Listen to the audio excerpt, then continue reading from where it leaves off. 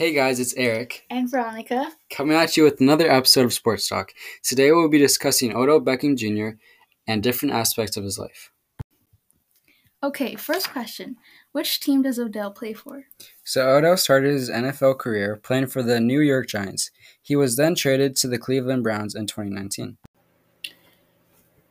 As everyone knows, there has been a pandemic affecting millions of people around the world, which leads me into my next question being, how has needing to quarantine affected Odell Beckham? He believes it has affected him in a positive way. It has to do with him taking a break from his usual lifestyle and focusing on taking care of himself. While Odell has a lot of fans, there are also some haters questioning whether he is everything people say he is. So, my question to you would be, do you personally think he is overrated? Personally, I think Odell is an elite wide receiver, who if he would put in the work and stay motivated, could very well prove everyone who says he is overrated wrong.